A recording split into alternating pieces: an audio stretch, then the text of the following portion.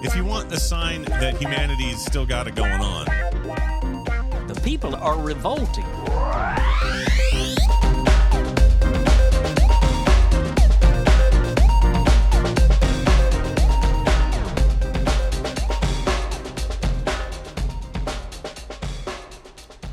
Welcome to People Are Revolting, a daily dose of disobedience.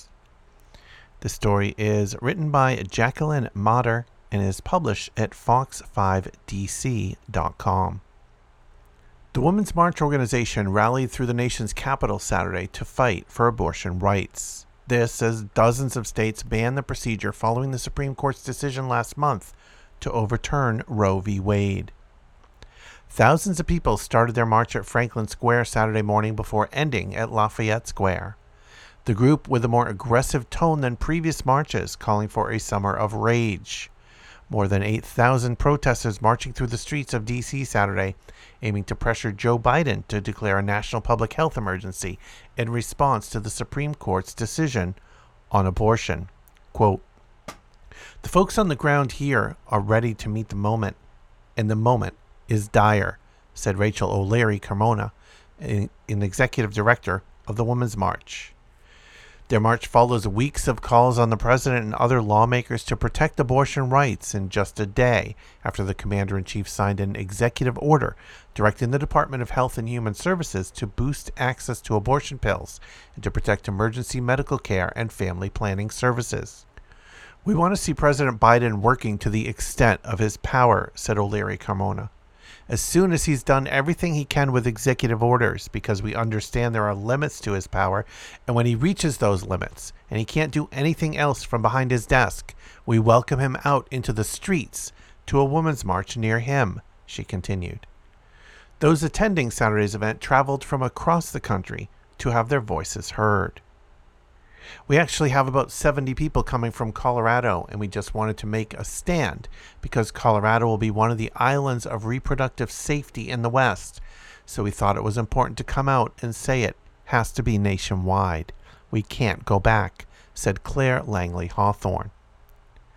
"A very scary thing just happened, and that's basically someone stepped on all of our bodily autonomy, and that's not fair. No one asked for this," said Taylor Reynolds. D.C. Police and Secret Service are telling Fox no arrests were made at the march and protesters remained peaceful. "I think today did everything it needed to do. We were really happy with the turnout, even though there was a lot of rain. It just lets you know nothing is going to stop women from making their voices heard in this political moment," O'Leary Carmona said. This was not the first time the Women's March helped to organize a rally in D.C. The last time was May 14 for the Bands Off Our Bodies rally in support of abortion access and reproductive freedom. That rally, which drew thousands of people to D.C., was planned in response to the Supreme Court's leaked draft opinion on abortion rights. The group also helped organize a march in D.C. in 2020 and 2017 on the day the former President Donald Trump was inaugurated. The Women's March organization plans to hold another rally next month at a convention in Houston. And here is another piece about the women's rally. This one written by Hannah Nathanson, published at WashingtonPost.com. Hundreds of people protested for abortion rights Saturday by marching to the White House and planting themselves in front of the building for about an hour, defying D.C. law and risking arrest. The demonstration was organized by the Women's March, a movement that drew millions to the streets in the nation's capital and across the country the day after Donald Trump was inaugurated as president in 2017. The group has called for a summer of rage in response to the Supreme Court's overturning last month of Roe v. Wade, the landmark ruling that has enshrined abortion as a constitutional right for more than 50 years. The Women's March is also urging President Biden to declare a national emergency that would allow the federal government to dedicate additional funds for abortion procedures. Other actions requested by the group include new federal guidance increasing access to abortion pills and leasing of federal land to abortion providers. On Saturday, hundreds of people gathered at Franklin Square at 10 a.m. for a short rally before marching slowly along streets shut down by police to Lafayette Square, the park that sits just outside the White House. Protesters wore green and carried homemade posters with slogans such as "Keep your rosaries off my ovaries," "Ruth Bader Ginsburg sent us," and "It's so bad, even the introverts are here." Close to 1 p.m., amid a light rain, several dozen of the marchers walked up to the tall black fence that lines the mansion's front yard and sat as close as they could to the White House.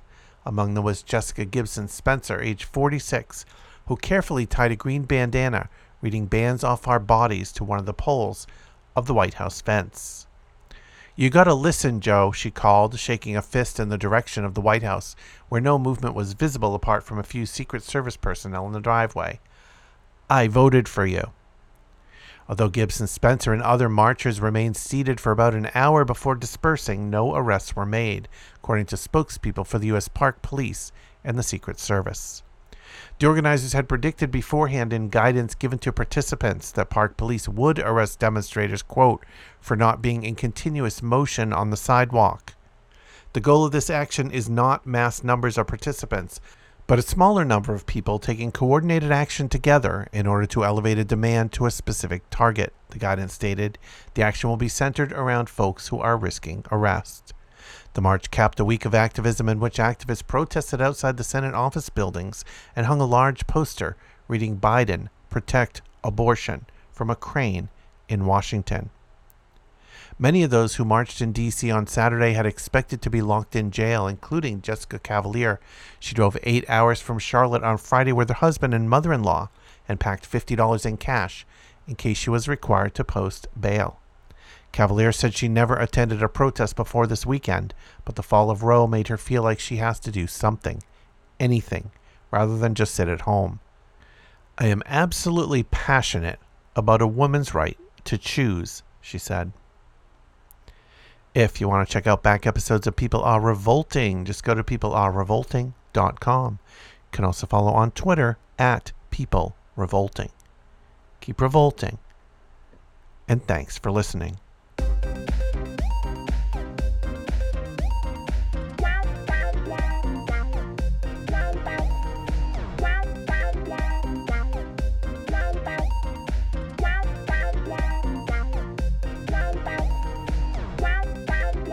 If you want a sign that humanity's still got it going on, The people are revolting.